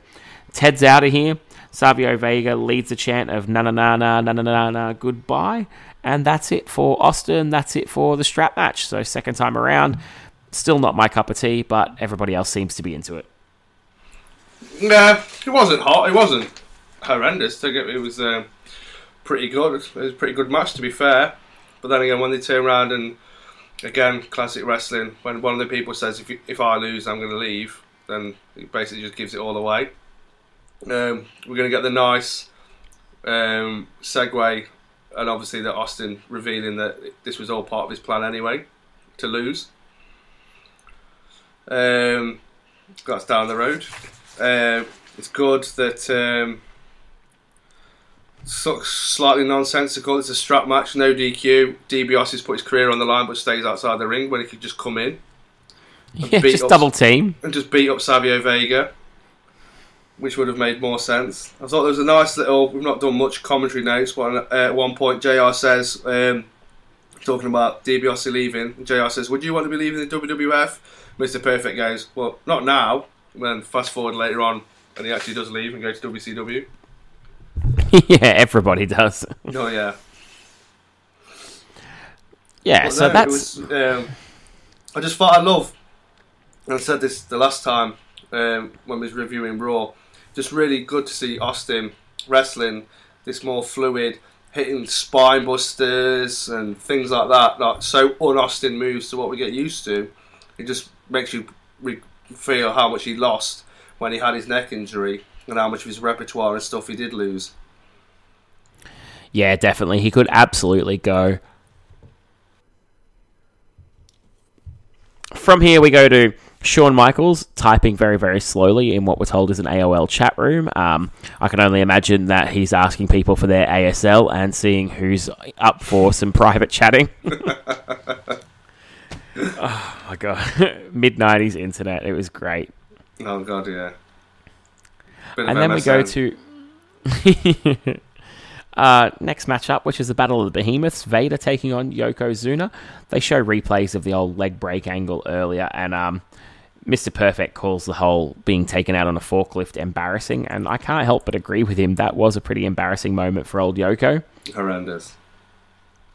Starts with a slugfest, and we get Vader powdering to the outside and stall. And my first note says, for a Tuesday night pay-per-view, this is certainly no Tuesday in Texas. Vader chats a lot of shit early on, being a bit of a chicken shit heel. The third time of asking, they set up this NFL-style three-point stance, and Yoko knocks Vader out of the ring. Vader comes back in and punches the ever-loving shit out of Yokozuna before Yoko single legs him and drops an elbow to the knee of Vader. So the story becomes here, Yoko's going to try and get revenge and take out Vader's legs. We get some mild Vader chants in the crowd. I really love heel Vader when he was a monster here, but it's interesting to see the 96 crowd giving him some love as well. But then he really tries to heel out, hitting Yoko with an eye poke, attempts a slam, and JR's nose grows as he says, I think the only person who ever slammed Yokozuna was Ahmed Johnson. Yeah, no, JR. No, it wasn't. Yoko hits a rock bottom, followed by a Samoan drop. Cornette gets dragged in the ring from the apron. He goes for a bonsai on Cornette, but Vader saves him. Hits an elbow to the leg, and then a splash to the leg, and a Vader bomb for the clean 1-2-3. Pretty cool that Vader's getting the win over Yokozuna here. Yeah, and to be fair, I mean, Vader's fairly fresh, not done a lot. He gave Yoko quite a bit, to be perfectly honest. He could have just steamrolled over him. Obviously, this is the dying embers of Yokozuna. Yeah, it wasn't bad. It wasn't brilliant, but it wasn't terrible. It could have been a lot worse. Yeah, I was pleasantly surprised by this. I'm a really big Vader fan, and I've got a soft spot for Yokozuna as well. So, for me, this, had good storyline, had good moves, had good action, and a good finish. So, I liked it. Yep. We get a bit of a corny King of the Ring advert, so that's still very, very cheesy 96 stuff here. As we know, the finish of King of the Ring will take us out of, or begin to take us out of some of that cheesy stuff, but it's still very much here for now. Yeah, this was the show which, it's obviously digressing. 2 weeks ago was the curtain call, or a week and a half ago was the curtain call incident, which screwed Triple H, and apparently, this is the reading some trivia and whatnot. The strap match was the match that made Vince have faith in Steve Austin. Spoiler alert: King of the Ring. There you go. That's going to be interesting then. So the curtain call takes Triple H out of the hot seat, and the strap match puts Steve Austin straight into it. Yep. Can you imagine? Can you imagine an alternate universe where those King of the Ring spots didn't get moved around, and Triple H goes on to become the biggest star in the industry, but Austin marries Stephanie and secretly begins to run the company? Oh yeah, but then again, Stone Cold would probably beat her up. Yeah, I went there. I didn't want to. I debated it. There's a moment's hesitation, but yeah, I think she definitely would have copped a stunner if she got out of line. We're told there'll be a rematch between Shawn and the Bulldog, which, again, spoiler alert, I don't believe takes place. The Smoking Guns to take on the Godwins, again, for the tag titles. And the Ultimate Warrior will take on Jerry the King Lawler, so that should be another instant classic. Oh, God, definitely. It does make me think, though, that there's going to be a big, big moment in the story, in that storyline to come for me to talk about on one of the Raw and Nitro shows very, very soon. We then go to what is not our main event, but essentially is the main event on the video version here now. A casket match for the Intercontinental title. Goldust defending against The Undertaker. JR says this is the first ever championship defended in a casket match. Again, he's wrong. Yokozuna and The Undertaker at the Royal Rumble. Yeah. And Mr. Perfect says that The Undertaker has never lost a casket match. Again, wrong. Yokozuna at the Royal Rumble. Yeah.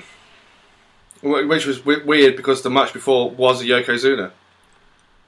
Yeah, so it's not like they're protecting or avoiding talking about someone who's not here anymore, but it is what it is. They just both, I guess, weren't around for that pay-per-view, so you can forgive them a little bit, but do your research, guys. Yeah. Undertaker has the lights go out, and he stood behind Goldust. He's all over him early, just beating the shit out of him. A back elbow, a clothesline, they brawl along the outside. He hits him with a slam, gives him a big leg drop, and old school. Goldust comes back with a slam, but botches his drop down to the mat uppercut. Undertaker ducks, but Goldust still slaps his leg to make the sound, so a bit of a poor spot there. Goldust then hits the Undertaker with a tombstone, so that was a spot I did not see coming. We get a rest in peace chant. Goldust rolls the Undertaker in, but he blocks the casket lid being shut. Hits a big boot and some uppercuts before Goldust locks in a sleeper. Again, Undertaker blocks the casket before going in and seems to break the lid off, so that's going to make it interesting for the rest of the match here. Undertaker hits a beautiful flying clothesline before Goldust hits a power slam and a top rope clothesline. Goldust attempts old school, but Undertaker hip tosses him off the ropes and hits the original tombstone, opens the casket, and out pops Mankind, who locks in the mandible claw, locks Undertaker into the casket, and Goldust wins, and smoke begins to come out of the casket. So another real highlight for Mankind in the Undertaker-Mankind feud here, and a decent enough match which didn't force them to put the Intercontinental title onto the Undertaker, but also didn't force him to job to Goldust. So what did you think about this one? Yeah, it was all right. The problem is you've got Goldust and you've got Undertaker, two wrestlers synonymous with plodding, and they both plod. So at one point I thought my telly had gone at half speed.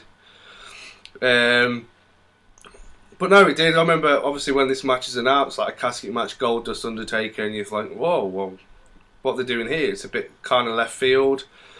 We never had, thankfully, an ending to Goldust Ultimate Warrior. They just moved on to Jerry Lawler.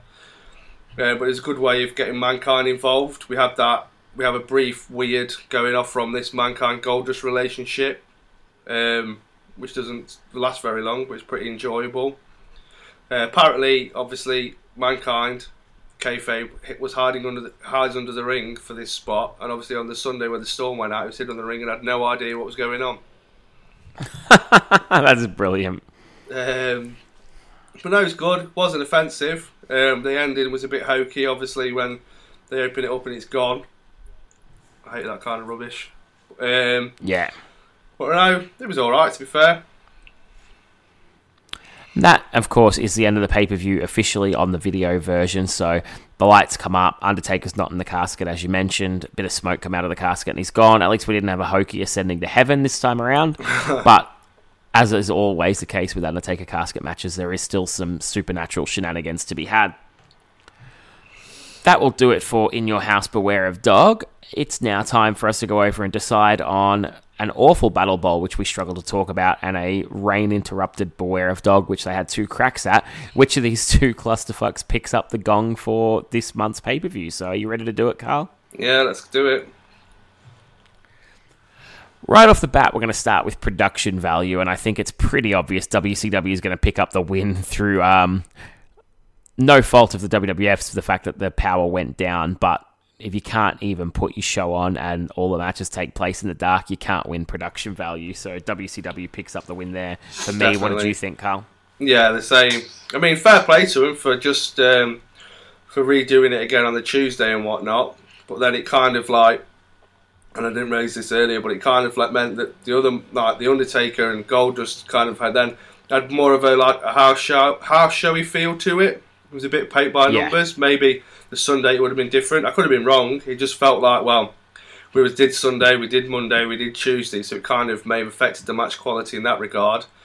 And like I say, fair play to them for redoing it and giving the people the matches that they missed when they could quite easily have gone oh, well, we tried. But yeah, it'd have to go to WCW because they actually had a full running show. And now we go to storylines. Who do you think picked up the win for storylines on the night? I'll probably pick it as a draw, to be honest. I mean, WCW tried to incorporate all the storylines by putting the people in storylines on the same team, which was slightly annoying. I mean, this was the WWE show, the Mankind show, the Mankind Undertaker feud continued. Bulldog surely managed to stretch for another month. Wrapped up the Vader Yokozuna. Hopefully wrapped up Triple H, Mark Miro. I think it's both equal footing, to be honest. I went with the WWF for a couple of reasons. One, everything on In Your House had storyline advancement or finishing. And two, WCW's main story, the whole premise of the pay-per-view, DDP becoming the number one contender, was wiped out the next night. So for me, I went with the WWF, but I can certainly see where you're coming from with the draw. two small crowds here. Who would you give the nod to on crowd heat for the shows? I'll probably say WWF edged it. I think WCW killed their crowd. It was only really Conan and Liger where they started to pick back up. Weren't really bothered about that finish. And in terms of whenever you put Shawn Michaels or The Undertaker out there, you're going to get a reaction. And for that reason, I think WWE edged it. WWF, sorry. I agree. I think the fact that the crowd had been sat in the dark for several hours and still popped more for Shawn Michaels and the Bulldog than they did for Sting and the Giant goes to show that even in the worst circumstances, the crowd were more into the WWF show than the abomination of Battle Bowl. Definitely. For characters, who did you go with? Again, sorry. Again, WWF. They're currently in the process of bringing out what is considered like one of the best characters of what's coming through in Mankind. You see an evolution of Steve Austin, Vader. It seems to be like they're starting to. If you was to pick a time and start, if I was to start a podcast at a time when things began, Beware of the Dog is probably where I start, because you're beginning to see Stone Cold's ascendancy.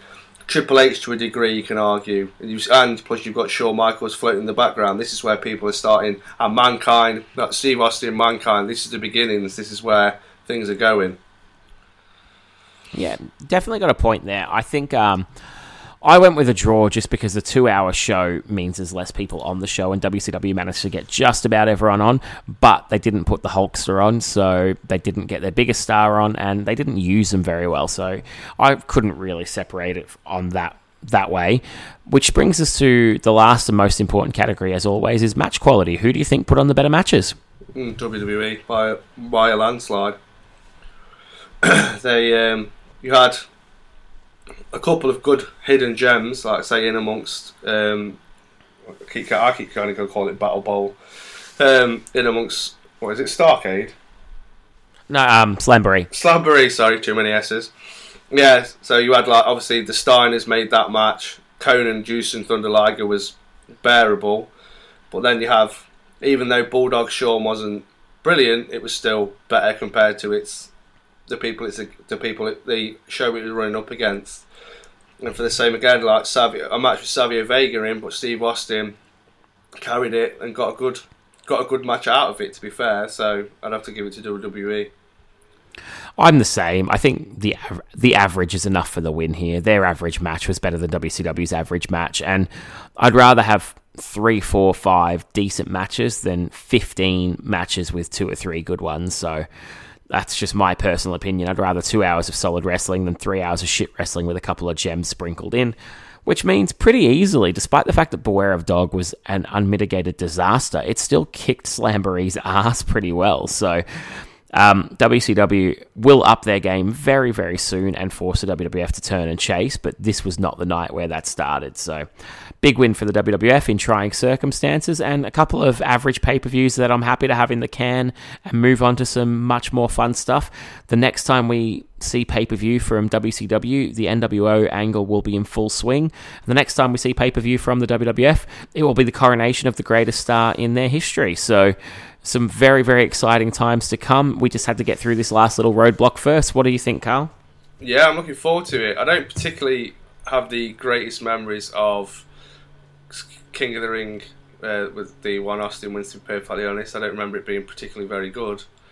But again, hindsight, that was at the time. It might be better now going back watching it, looking forward to it. And I'd say it's nice, and then things are starting to heat up NWO-wise. It just makes me. I was thinking back after doing this show and looking back and listening back to the shows we've done before. It's amazing how bad WCW was pay-per-view wise. It was absolutely in the toilet, and I can see why this NWO, why it picked up and why it pushed them forward, because God Almighty, it needed somewhere. It needed a big shot in the arm from somewhere. Yeah, and so that will improve until about sold out, I think, now. Yeah. Looking forward to when we get to that one. I've actually never seen that, believe it or not. Oh dear. So we're in for a treat, but that's a little ways away yet. Got a few good pay-per-views to come before we get there. The back end of 96 for the WWF and into 97 actually has a few good shows littered throughout it. Shawn Michaels title matches get better and better as the year goes on here, so there's definitely some good stuff to come. So you and I need to get together a bit more frequently now and get these pay-per-views in the can. Yeah, well, so we've got Mind Games coming up, which I can't wait. Oh, big favourite. I love that match. Definitely. So that will do it for us today. Thanks again for coming on and joining me, Carl. Thank you for watching these pretty dull pay-per-views and helping me out with this one. Have you got much coming on lately that you want to talk about before we go? I've got a couple of Brit Rest shows I'm going to. I'm going to one this Saturday in Nottingham. It's a debut WrestleGate, it's called. Mil Muertes from Lucha Underground's there, making his British debut, and then a host of British stars. Originally we were going to have Chris Ridgway versus Jordan Devlin, which I was really looking forward to, but obviously Jordan's now been pulled due to other commitments. But yeah, that should be good. It's nice to have things a bit more down the road, so hopefully that'll build from something. Then we've got a couple of another 3 things starting Sheffield way, which isn't that far away to look forward to. Got definitely next time I'm on, give a brief synopsis of WrestleGate and whatnot, let you know how I got on, spread the word. Fantastic. I jokingly said, I was talking to the Then Now Whatever guys, and said that, imagine if one day I reviewed a Brit Rest show and you reviewed one of your Australian shows, how angry all the people who are listening would be. Yeah, not one person would give a shit. Oh my God. There's some terrible wrestling in this country. I can imagine, but obviously Will Ospreay's trying to rebuild the scene over there. Single-handedly, apparently. Yeah, I'm disappointed. There's actually a tour. I don't know if it's just happened or it's about to happen that I went to last year, and the Brisbane show didn't sell well enough, so they went back to all the other cities and skipped Brisbane out, which was really disappointing because that was where I think I talked about it on the show, but I got to see Ricochet for the first time, and he took on Zack Sabre Jr. in the main event, which was an absolute cracker. And X-Pac and Austin Aries teamed up, and Austin Aries threw a tantrum at the end of the match. So some really good stuff all around. That don't sound like him. But yeah, definitely interesting. So yeah, when we get on next time, we'll love to hear all about that and give a bit of a rundown at the start of the show. Yeah. Other than that, we can catch you on Twitter, and if anybody wants to chat about the show, do feel free to get in touch with us or talk figures, as we said before. This show will hopefully come out, not that it makes any difference to anyone listening, within the week. And I've got some more stuff in the pipeline. Richie and I are going to be talking 1987 next, so there's a lot of wrestling to be dissected from that year. And I'll be back into some more Raw and Nitros on the way to our next pay-per-view episode, so looking forward to all of that. That'd be good. You seem to have taken on more and more. You're doing Thunders, Nitros, Superstars.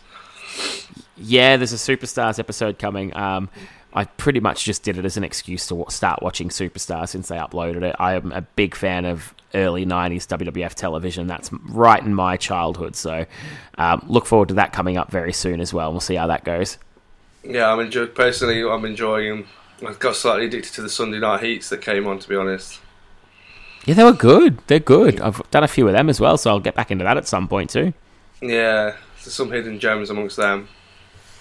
Yeah, I tweeted out today that I'm enjoying watching wrestling more than ever for the show at the moment, because I've managed to watch the pilot of SmackDown, the first few episodes of Heat, 1992 Superstars, and we're into the debut of the NWO now. So all this good stuff's happening at once. It feels like all the hard work we've put in watching some really diabolical wrestling is starting to pay off. Well, that's good, because obviously if you put on modern era WWE, you're back to diabolical wrestling again. That is true. Although I am looking forward to the Royal Rumble, as I do every year, and having 2 Royal Rumble matches now, it does give me one wrestling show a year to look forward to. Oh yeah, it's definitely a not miss Royal Rumble. That's where they get you. I'm always on the edge of looking at my network subscription, like, but it always just seems to be around the time when Royal Rumble is on. I'm like, oh well, I can't. And with NXT UK as well, it's kind of making it increasingly hard. Literally the only things that I watch. And then whatever we've got to review, of course. Yeah, absolutely. I watch classic wrestling, NXT, takeovers, and then whatever, the Rumble. So hopefully it's a good Rumble and it kickstarts a bit of a change in things. The company sort of started lately with saying they're going to make changes and haven't. But that's modern era, and if we're going to review that, it'll be 20 years from now. Yeah. Thank you once again for getting on. Yeah, we'll still be doing this then, sure. Just me bumming Zack Ryder. I'm not a big Zack Ryder fan. I much prefer Kurt Hawkins, me. I just take strong exception to them getting rare and valuable figures for a signed piece of paper. Just my 2 cents. I've paid a lot of money for some of them figures. Yeah. Anywho, that'll do it for us. So thank you once again for jumping on, Carl. No worries. Happy to be here. And thank you always. And thank you all for listening. And we will talk to you again very, very soon. Indeed. Now hit the rap song.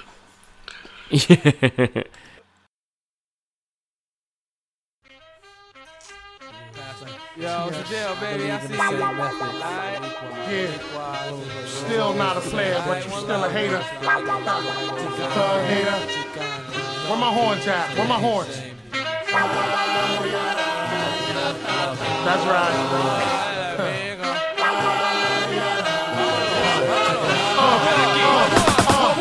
You came up, what, making it happen. We're rapping on the corner to possibly go platinum. But when we roll, I used to ready to ride.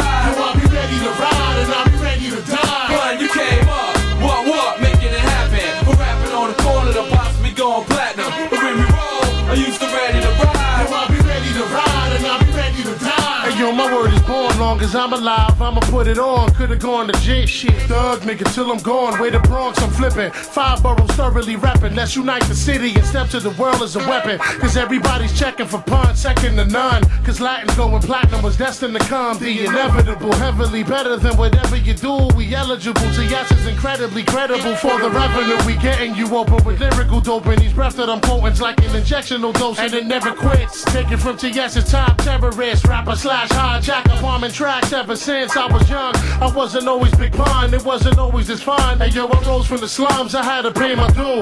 Lay a few, but I ain't saying who. Staying true to the game, no names playing it cool. Just me and the crew, holding it down. Long as we round, we gonna keep socking it to you like homie the clown. Going down like Pac, ready to ride or die, nigga. Da da da da da da da. Pun, you came up, what, making it happen. We're rapping on the corner to possibly go platinum. But when we roll, I used to ready to ride. I'll be ready to ride and I'll be ready to die. Pun, you came up, what, making it happen. We're rapping on the corner to possibly go platinum. But when we roll, I used to ready to ride. I'll be ready to ride and I'll be ready to die. Hey yo, ain't nothing changed, I'm still the same the way you remember me. Since the centipede or the big black out back in the 70s. Try to remember me for my aggressive will. The way I kept it real is more important than any record deal. I used to chill on the block with Cuban estates. I still do, but now it's in the blue convertible 850. My true niggas will always be with me. The shifty kiss me, tell me they miss me, then try to diss me. Cause I'ma wrist be crispy for life, 60's the price. Another 50 for the Cuban twisted and nice. Niggas are shites, but I psych them out, though they like to doubt. I make them more believers once I let the Tyson out. Cause I can vouch for only a few, only the crew. From the old school, I consider loyally true. I morally grew from a fool to a scholar. Follow the rules and how to spot a plotter that's cool for $1. I wanna holler at my peeps that's repping the streets. Wrestling the beast, suggest resting in peace. Blessing my seeds and watching over us till I die. I'll align the souls of mine and shine for all of us. You came up, what, making it happen. We're rapping on the corner to possibly go platinum. But when we roll, I used to ready to ride. I'll be ready to ride and I'll be ready to die. Run, you came up, rapping on the corner to possibly go platinum. But when we roll, I used to ready to ride. I'll be ready to ride and I'll be ready to die.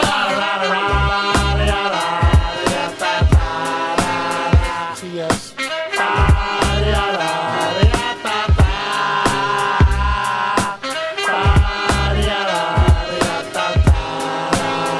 For my thug niggas.